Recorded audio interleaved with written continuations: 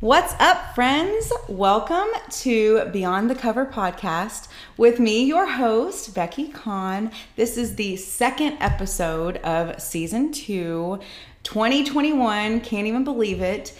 And I am actually in awe of the guest that we have today because she's so inspiring. She's so strong. She is a pillar of faith for our community and for her reach and for the people around her. And you guys, today we have Kim Rice in the house. Where's my button? Where's my button? Oh, here it is. Yes.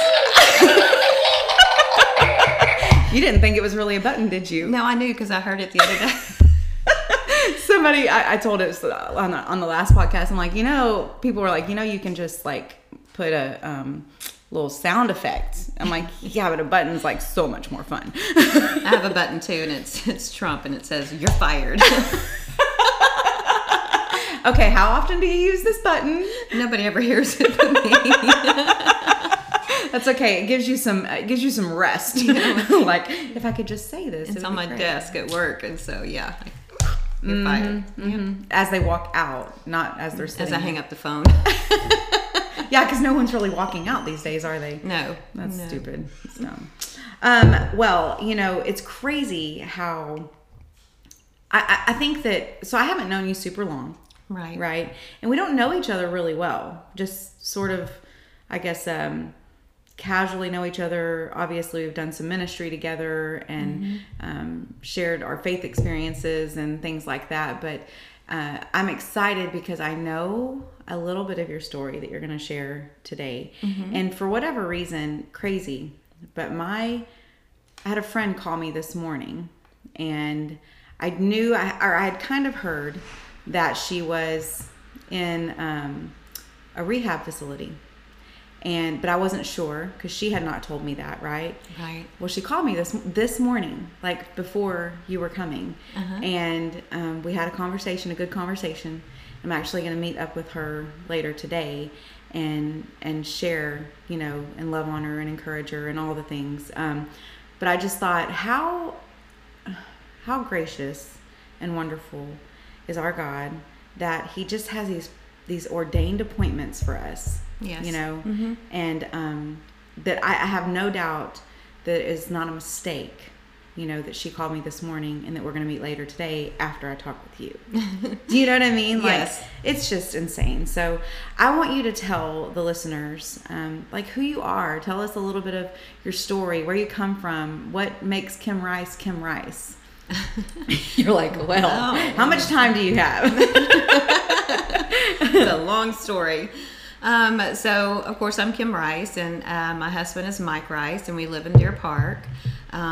We have no children together, but we have 4 children. 3 of those are mine, and 1 of them is his. We've been married for 17 years, happily, and that's funny because sometimes they'll be like, we've been happily married for 10 years, and we just celebrated our 20th anniversary. I'm kidding, of course, I'm kidding. Anyway, 17 years. 17 years. We've been through a lot together, obviously. Yeah. And you'll see that or hear that in my testimony. But so I work for an oil and gas company. I've been there for, I'm going to say, about 15 years. I'm a VP there, and so my job there is very demanding, and it's pretty much 24/7 all the time. And so I'm going to say I was raised in the church. I was raised in First Baptist Pasadena. That's where we went. My mom took us there. I know we rode buses there, and that's how I was raised. And so in and out of my adulthood, I went to church. I didn't go to church. My life with God wasn't, 100% 7 days a week, every day. Okay. And so, when I talk about my testimony, you'll see, I want to be able to tell you how, God had just really, He had a part in every single thing that happened during these times. And so,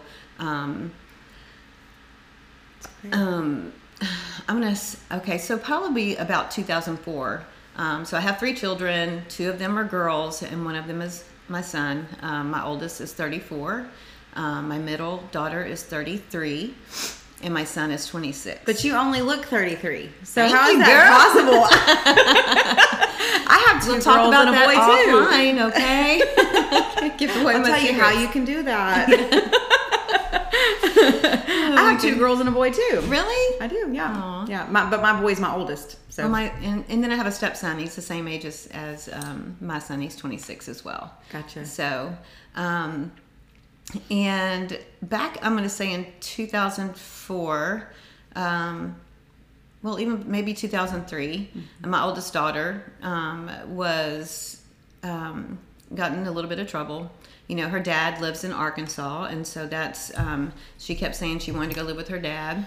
And so after you hear that for so long, I finally just gave in and said, okay, you know, go ahead and move. Sure. And as long as dad is healthy and in a good place, I think it's good for them to do that. It's hard for us, Yes. right? But it's good for them. But yeah, she needed to see a different Right. side of what our life had been. And we had a great life. I mean, we weren't rich by any means, and Right. you know, we were middle class, and we had good family time together. We did things, and you know, it wasn't anything about that. It was just, I think, those teenage years. Sure. And so she went to live in Arkansas with her dad. She ended up graduating high school there. And meeting a boy, which scared me, you know. And so she met a boy, and then they got married, and then she got pregnant, and you know, had a baby. So my first grandchild was born in Arkansas. So Oh, wow. that began my travels. And so begins the travel. So begins the travels. Yes. And then so Jessica is 33 now. And back then, she graduated Deer Park High School, and she was very responsible. Very had her own bills, had her own job, got her own apartment, and then things kind of changed in her life. And I'm not sure what that change was, but she became an alcoholic of vodka. And I mean, that was my first time dealing with anything like that. I wasn't really sure how, you know, everything was kind of kept secret. She didn't live at my home anymore, and Sure. I wasn't, you know, apprised of all the stuff that was going on until it came to a head, and she had lost her job, was evicted, you know, from her apartment, and we had to go find her. She was hanging out with some people and doing some things she wasn't supposed to be doing. So my husband we went and found her, and we asked her to come home, and it took her a couple of days, but then she called us and said, you know, can you come pick me up? And we did. And then we put her in a facility for a couple of weeks to help get her better. Now, I know you're kind of like grazing over all of this, right? Right. But that had to be really difficult. Like, It was horrible. yeah. I mean, number one, did you feel, and you don't have to dive too much into this, but when I'm thinking about that, and I have not experienced that with my own children, thank the Lord. I have experienced some difficulties, but not addiction to that extent. Was there a certain amount of shame and guilt that came with just even that first, like, okay, she has a problem, and what do I do with this? Like, is this my fault? You know, did you experience any of those feelings? Yes. And so, I mean, we actually had to physically go find her. Yeah. And so one of her friends had led me to some information of where she might be. And so when we arrived at this hotel, there were some people in the parking lot. And what's funny about it is I didn't know who these people were, but I said, hey, did you see her upstairs, you know? And they said, yeah. I said, can you tell me what room number? And they told me the room number. And so then we were able to go up there and find her. I was devastated. Like, I had never seen my child in that condition. Yeah. And so I didn't feel really shame or guilt at this point because it happened all so quickly and we resolved it so quickly. Yeah. That, I mean, I wanted to You went help into her. mom It was mode. I went into mom mode. Yeah. Absolutely. And so once she got out, she went to visit her sister in Arkansas. And then she met a boy. These Arkansas boys, man. I'm telling you, these farmers. and she stayed there and she got married. So gotcha. That's why, all of my grandkids are in Arkansas. And we had to travel so there. Hard. Yes. So we traveled there quite a bit. Yeah. With them, growing up and out of the house, that just left us with our two boys. And so my stepson didn't live with us. He was like first, third, and fifth, but came over a lot. And but my son did, Tyler. He lived with us, and he was a baseball player for Deer Park High School. And we had, pretty much his entire life was a baseball player, from Durant Field to all the way up to high school. Mm-hmm. And he was very good. He was a left-handed pitcher, and he could hit, and that's, pretty much that. I think that's why I didn't get so consumed with my daughter, is because I was so busy with him. Yeah. Because all the tournaments, all the travel ball, all the select teams, all of that stuff consumes your life in a way. Yeah, it does. And well, I'm sorry. I'm just thinking of things that I haven't specifically said before. Sure.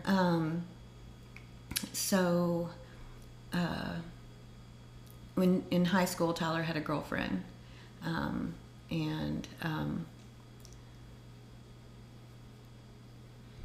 it's okay. It's okay. This is all, talking about these things, and the listeners that are on the other end.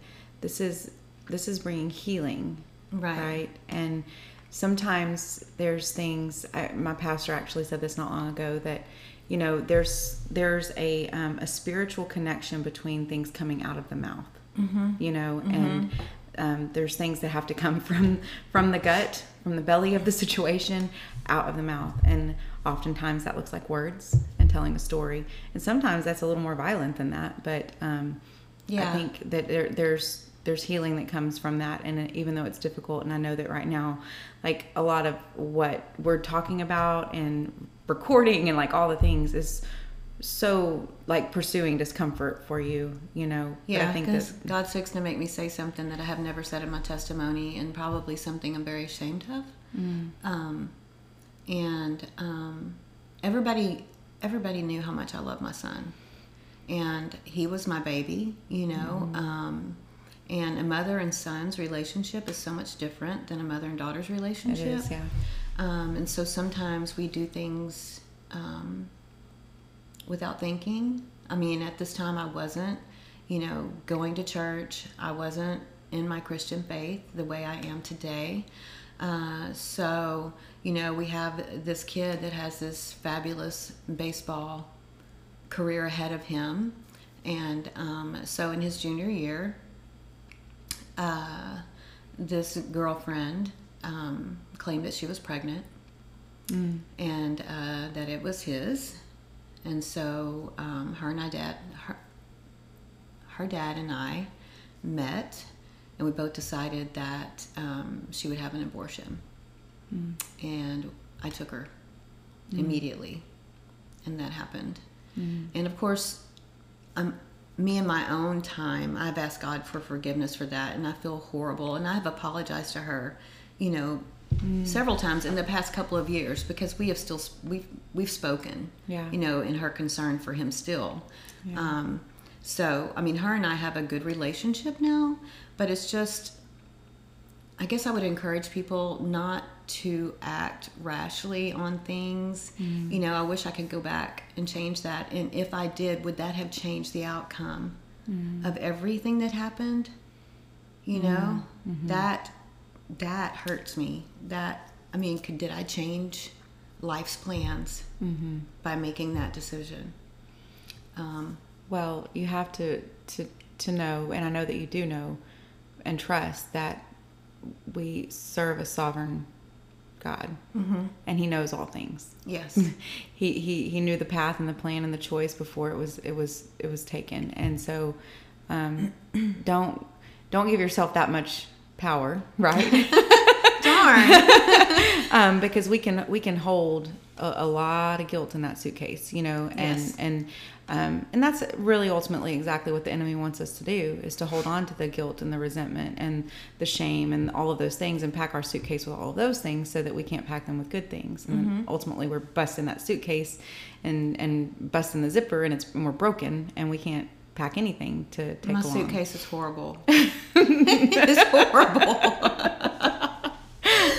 But you have so much good packed in that suitcase, you know. But Yeah. it's the Romans 8:28, like he's working and good in all things to those who love him and live according to his purpose. Like, I don't doubt one bit that he worked in and through that. Yeah.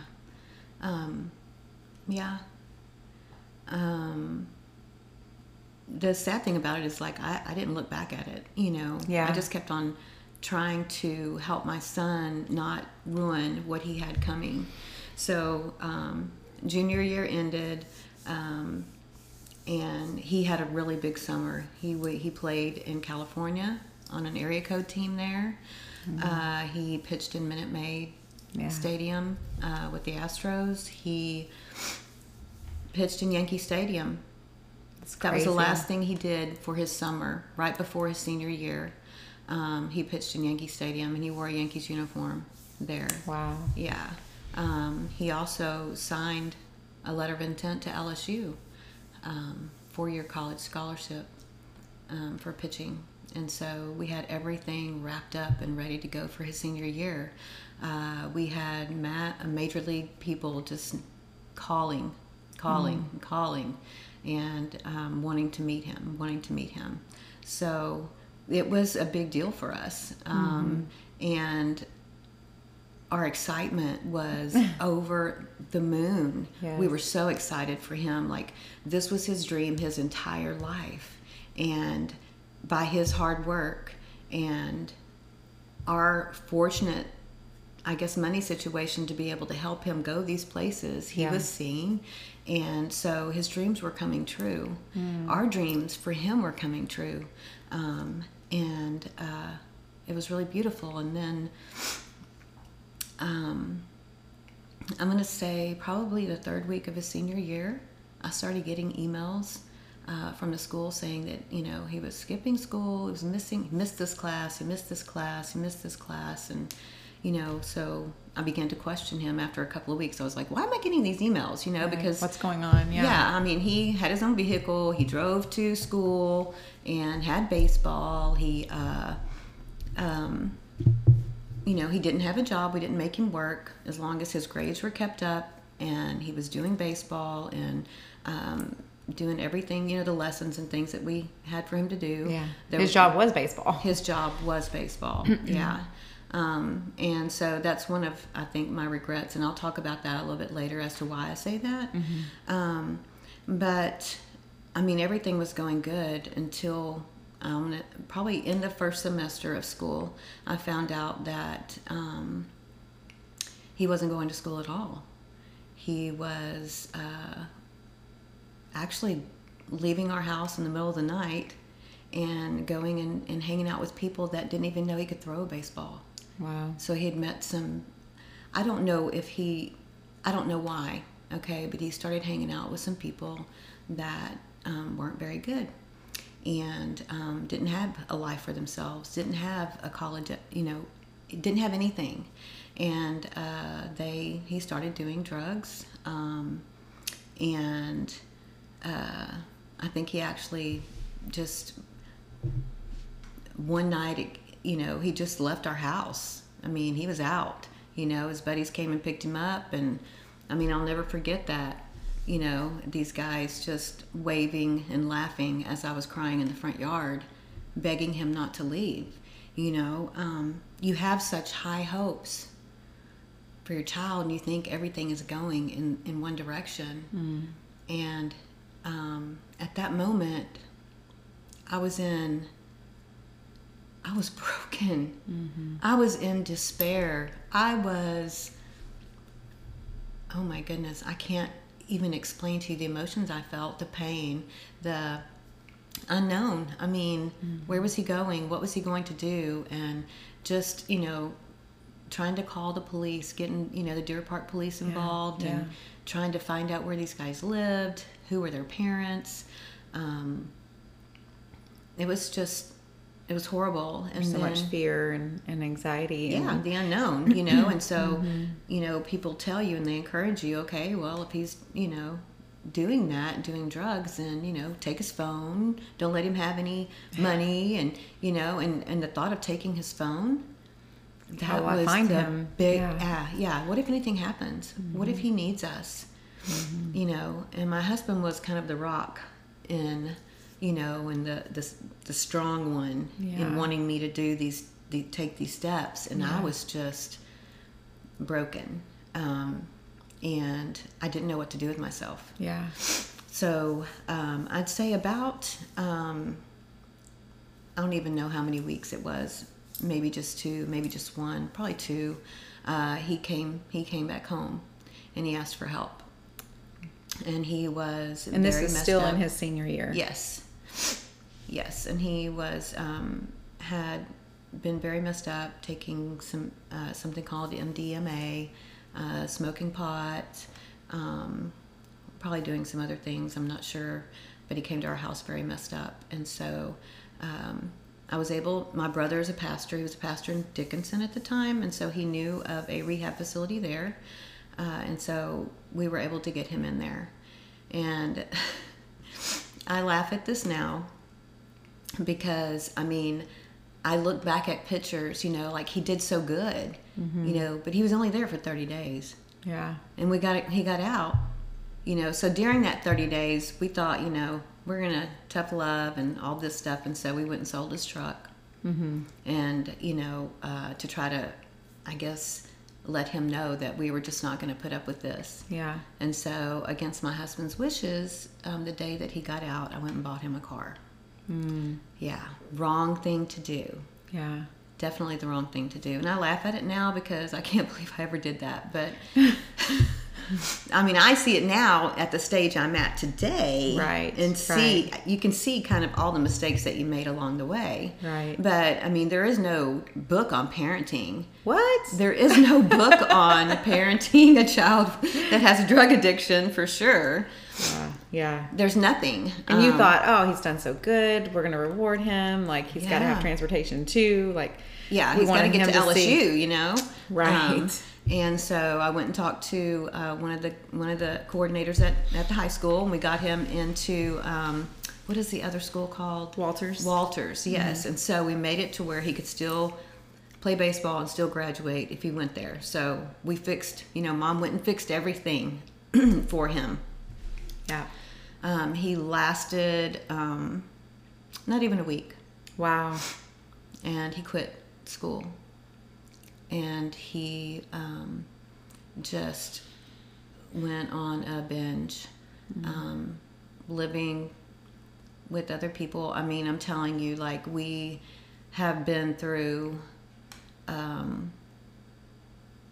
countless rehabs. I've been through car wrecks. I've been through stabbings. I've been through shootings. I've been through, many rehabs. There's just no success yet. And, as a parent, you are desperate absolutely to heal your child. Mm-hmm. You want your child better. Mm-hmm. And so for the longest time, let me back up just a second. So when he started at this rehab, I began to go to church again.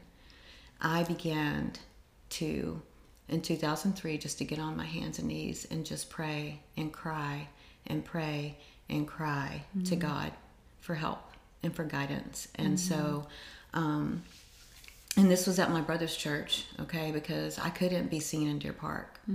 I was so judged over the actions of my son, and people were very ugly, and it was very hurtful. I probably didn't even grocery shop in Deer Park for a year. Wow.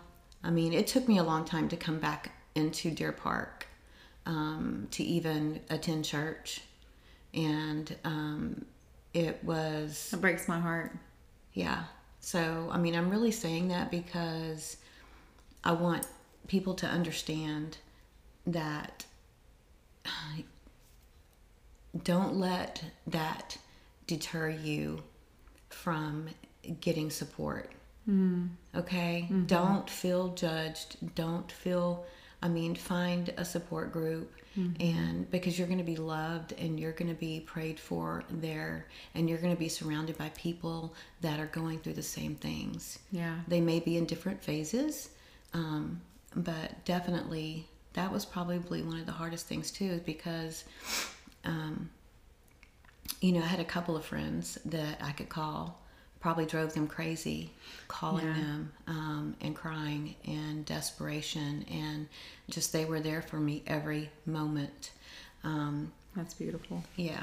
And on the other side of that, like, don't be the people that, look at people that have children that are addicts, or someone that has a child that got pregnant as a teenager, or someone that has a child that, XYZ, you fill in the blank. Like, right. Don't be the people that cast the judgment. You know what I mean? Like, this is not our job. Our job is to love, That's right.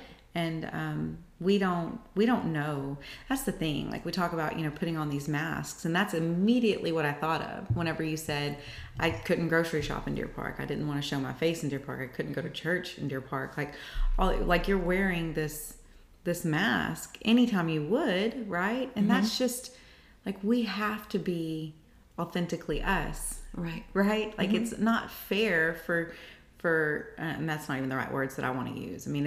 It's unjust. Like, Deer Park did a disservice to you, the people of Deer Park, So listeners, don't be those people. Right. Because we all have our stuff. Because it's not the parents' fault. No. And girl, that's something that I have struggled with, like, for sure, with some of this, we won't go into all of my story, but I've shared some on here with the challenges that we've had, obstacles that we've had with my 17-year-old, like, and feeling like, what could I have done different? Where did I go wrong? People in the church that we were at, like, the decisions that she's made, well, you shouldn't be in leadership because you don't have your own house in order, and things like this, like, wow, like, what, and so then of course that causes a I don't know, this tumbleweed effect of, like, then it just builds and builds and builds and builds, and you're like, wow, maybe it is something that I did, and that is totally wrong. That's not, yes, we are not perfect. No. And we don't always respond the way that we should, and we don't always discipline the way that we should, and whatever, But there's not a book. There's not a book. Maybe we should write one. Do we have it all figured out now? No. No. 100% we don't. 100% we don't. Yeah, so okay, continue. Sorry. There is not a book. No. So I don't even remember where it was. Well, you couldn't go to Deer Park. You were going to church. So I went to church over there for probably about 5 years. Wow. Okay. Yeah, and so he was in and out of different facilities. There were many times that we let him come home. There were many times that, and during those times, he stole from us. Mm-hmm. He stole my debit card. And here I thought the Shell gas station on the corner was taking my money, and it was my kid taking, 60, 40.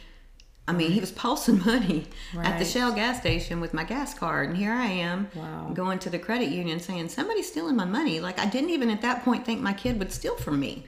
Yeah. Okay. You assume positive intent. Right. We thought that, yeah. And you want to believe the best. Right. Mm-hmm. So then he had the biggest party ever in the city of Deer Park, I'm sure. Okay. He had recently gotten out of rehab, and so we had planned a trip to Galveston as a family. We had rented a beach house down there, and so we had planned on, just having some family time, and he wanted to invite a friend. And so, I said yes, of course. And I didn't really know this guy. And so the first night there, they had called a friend and had left the beach house. and they had went back to our house.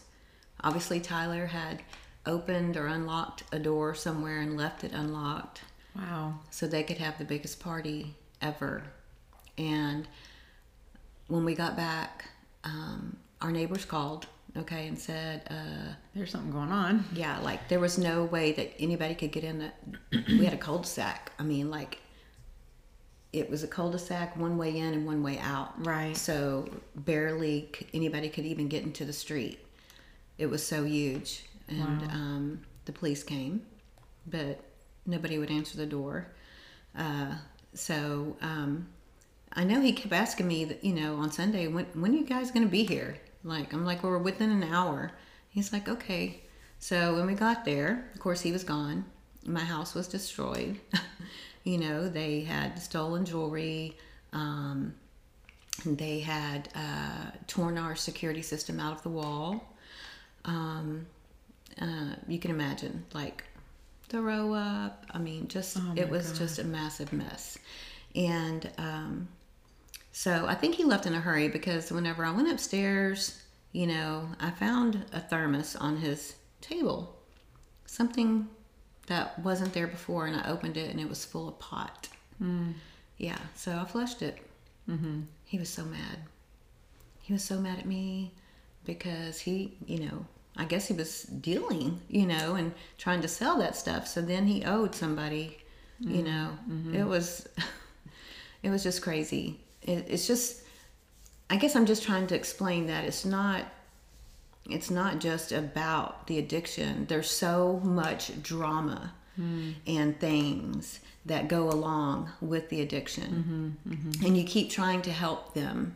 And that became his story. Well, you kicked me out, so that's why I'm homeless. That's why I have no food.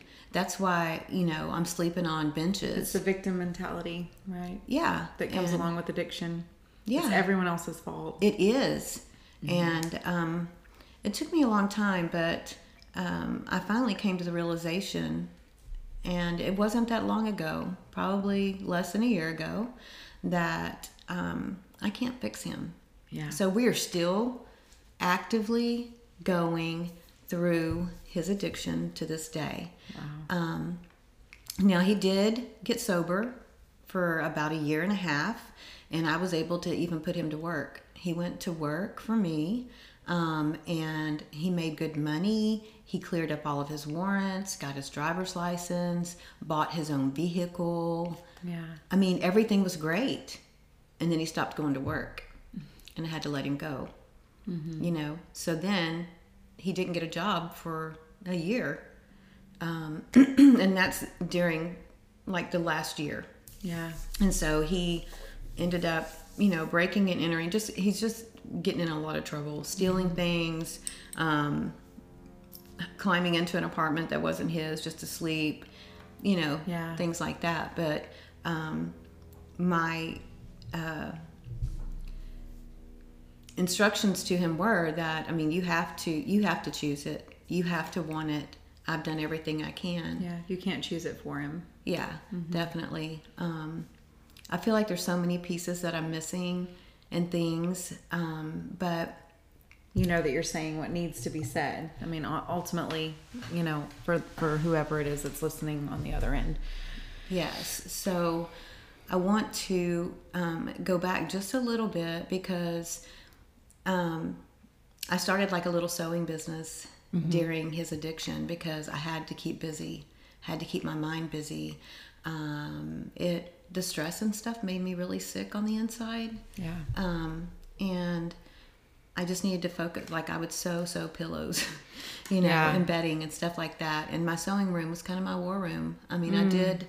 I don't know if anybody's seen the movie, but I did have a closet, and I didn't get in it because it was one of the slim closets. Yeah, but it was a closet. It was a closet, and my husband knew, because there were things that happened, and turning your kid away and telling him he can't come in your house. Oh, gosh. I mean, yeah, I would do it with a straight face, but once you shut the door and turn around, you crumble as a parent. And that was my war room. And I would go up there and I would cry. I would talk to God.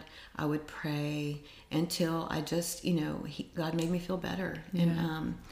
And what I need to, I guess, express to everybody is that I read the Jesus Calling, okay? And on August 23rd in the Jesus Calling book, devotional book, it talks about do not idolize your children. Wow. Do not idolize anybody and put them before me. If you do, bad things could happen. Okay? So when I read that, it scared me to death. And so at that point, I knew God was talking to me, because I had been still trying to fix my kid. Yeah. And at that point, it changed me, and I just had to give him up to God. Yeah. And that's what I began doing. But the thing about that is I gave him to God, whether it be life or death. Wow. Yeah. And so, I had already planned his funeral. I knew that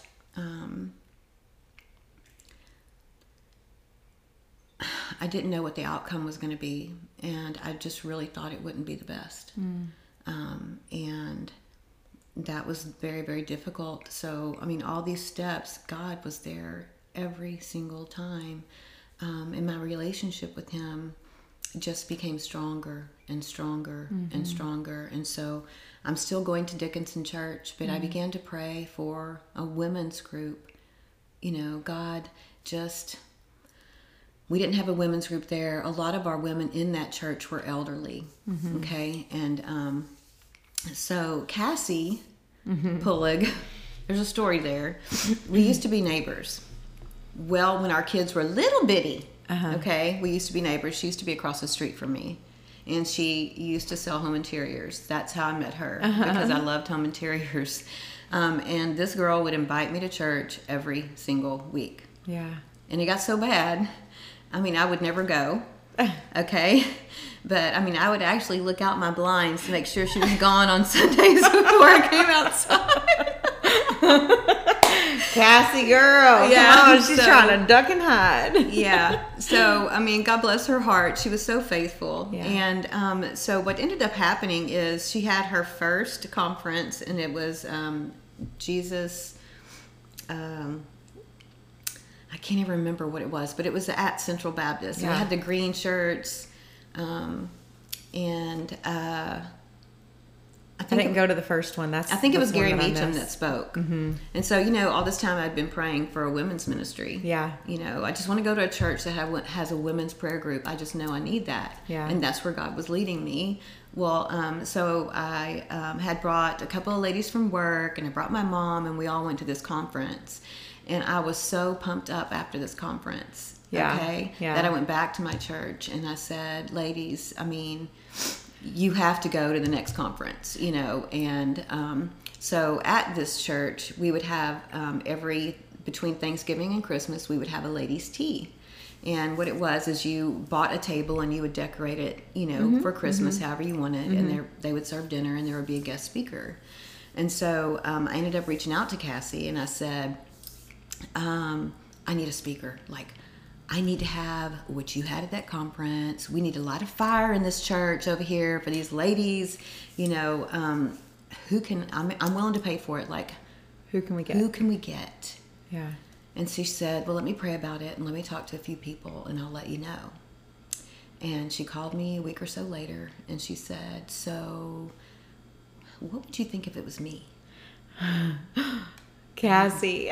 And that's how it all began. Wow. She came to my church and she spoke about her struggles. Which was so far outside of her comfort zone. Exactly. Yeah. Exactly. So she came and she spoke and it was beautiful. And I think Renewed by Faith was created kind of after that. Yeah. And then, so with all the excitement I had, I decided to come back to Deer Park and start searching for my own church here. And actually started helping with Renewed by Faith. And then all of a sudden I was, on the Renewed by Faith team. And so just that's kind of how God has worked for me in this whole ordeal. But during this time, I can't say my son was the only one with addiction. So I have 3 children. All 3 children have had a meth addiction. So my oldest daughter, she had a meth addiction, and she had 2 small children, which we didn't know because we were never allowed to see them.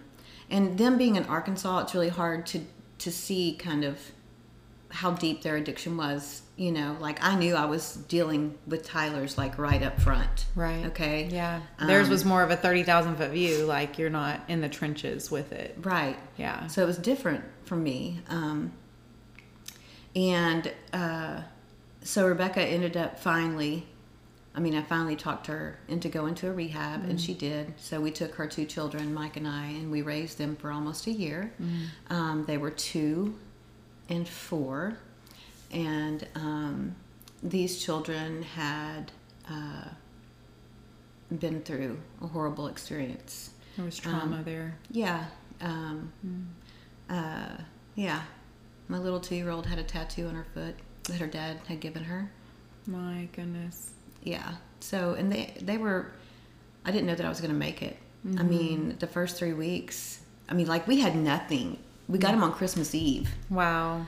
But the hardness and everything that we went through, I just know God placed them with me to give me something to love that really deserved to be loved, and focus on them and not my son and his issues.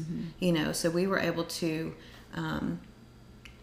keep them and just love on them. They had never been loved so much in their life. It became where they were healthy and perfect by the time she was ready to get out and take them back. And so right now she is, I think 4 years sober. And hallelujah. Yeah, she is starting RN school. She works at an ER there in Jonesboro, Arkansas. That's amazing. Yeah, NE Baptist Hospital there. So right. She is doing great. When you were describing that, it reminds me of, and we say this all the time, sort of in a cliche, but in Scripture, like our weakness, his strength shines through our weakness. And so in those weakest moments of, my gosh, like you're going through this with your son, and then you've got your daughter, and I don't know if you were dealing with even your other daughter at that point. No, she was sober at that point.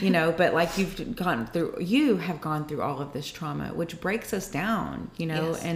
and quite literally broken. And in that weakness, you found the strength because of your relationship with Jesus, like absolutely. He who indwells within you, and so his strength shines through your weakness, and I just think I literally got this this download of a picture of exactly that, just light just being beamed into you and out to them, and what an incredible gift, Yeah. And that's like the first thing I say in my testimony is, I know you look at me, you think I have it all going on. You think that, I have it all together. And I don't. My heart is broken. My insides are broken, just like everybody else that's hurting in this world. Nothing is different. Maybe I wear different makeup or, wear different clothes but I'm not any different than anybody else. And I never would want anybody to think that. I'm just as open to pray with them and build relationships with them. And that's, kind of why, like everybody in our little community, all these church girls and things, that's why I don't know anybody, because I was never here for 5 years. Right. And so now I'm just beginning to meet everybody and build these relationships, and it's really beautiful. And it's just, it's all because of God. Yeah. He just keeps doing things for me. So he truly does open up doors that no man can close.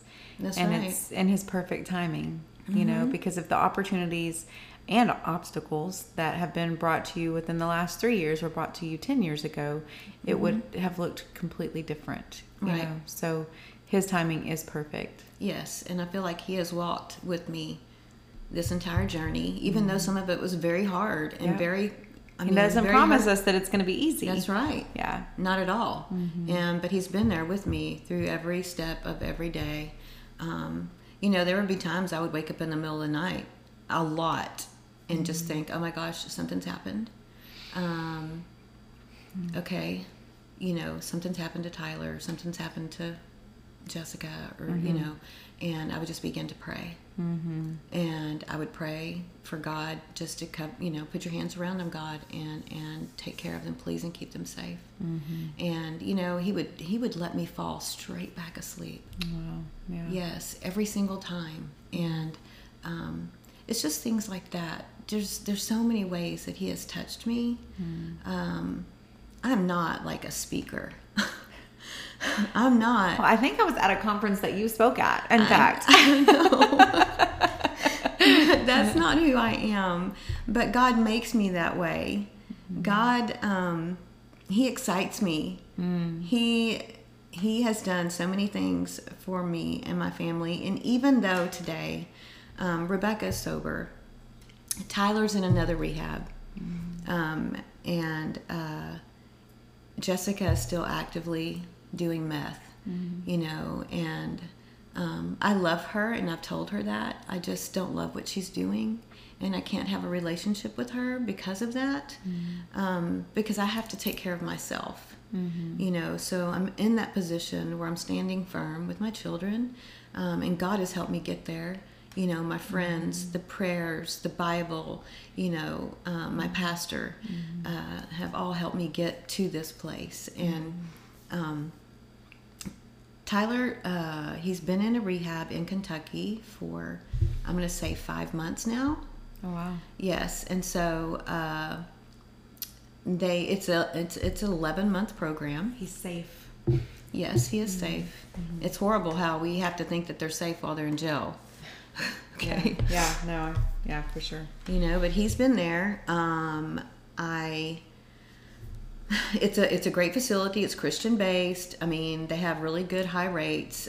They put them in school. He's in welding school right now. They have classes every day, and things like that. So, he's doing that. And so last year was kind of tough. I know I'm kind of all over the place, That's okay. but God's leading it out. So I'm going to keep on going. Last year is when, after the Renew by Faith conference, I really wanted to just slow down and I knew God was leading me somewhere. I just did not know where. Yeah. Okay. I didn't know what he had in store for me. I didn't know if it was something I could do. I was just... But if he's leading you there, it's something that you can do. Right. So I decided for the last, 8 months, 7 months of last year, I was just going to try to slow down my life. I began therapy. I began yoga. I began meditating. I began just getting into his word and just trying to be still and listen. Yeah. And just to listen. And one of the Kindred Hearts retreats that I went to was kind of the opening story. I kind of felt like God was leading me to help others. Yeah. I knew that I wanted to help others. I just didn't know how it was going to come about. Yeah. And then at that retreat, Georgette had invited me. And at that, Cassie and I both went, and Angelica, to this retreat. And, we broke up into groups the very first night. And so the very first night, the lady that sat beside me had a son that was very active in addiction. So it's just God. He just kept giving me signs about what I needed to do. And so I still had no vision of what I was going to do or how I was going to do it. And then Tyler went to the Isaiah house, and I ended up talking to one of the guys there in the house, one of the counselors. And he said, I was telling him, I said, God's leading me in a direction to help parents of addiction. I don't know what that is yet. I don't know what that looks like yet. Yeah. And he said, you know what? You need to call the PAL group. And I was like, okay. And so for a couple of months, I didn't do anything.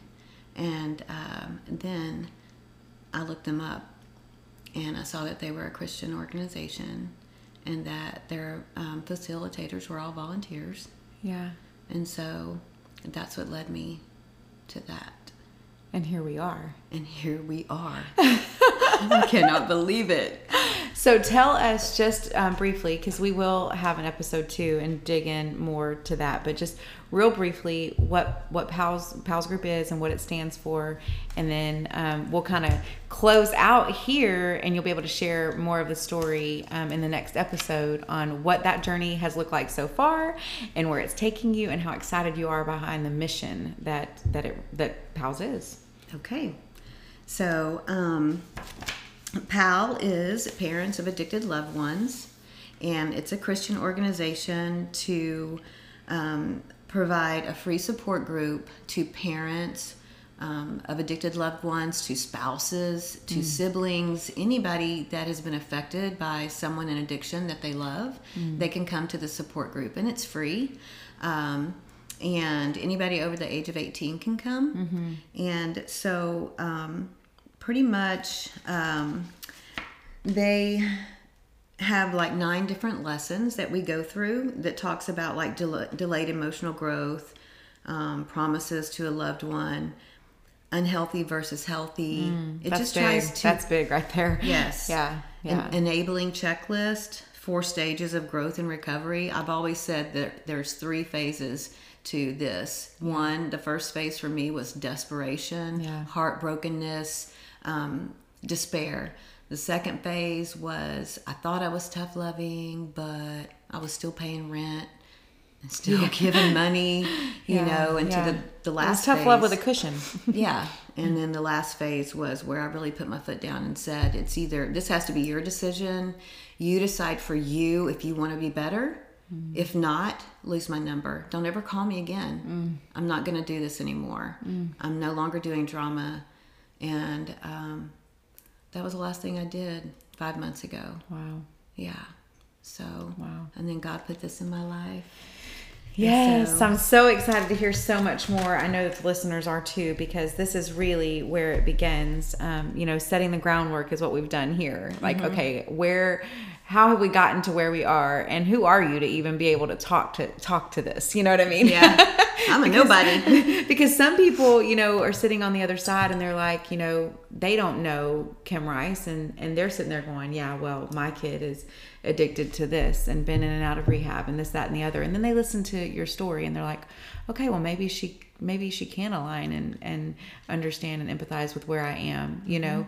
And so what you're going to share about PAL is going to be, you know, monumental for somebody on the other end. I hope so. That's what I know. God's going to make it amazing. Yeah, for sure. So thank you so much for being here today and sharing your story and being vulnerable. Like, that's one of the things that I tell my guests. Like, it's huge to be vulnerable. It is. And it can be intimidating to sit here with a mic in front of you and know that, you know, hundreds or thousands of people will listen, you know, to this at some point, and just how that can be overwhelming. But you know that sitting here doing this, if it changes the course for one person, you would do it 100,000 times.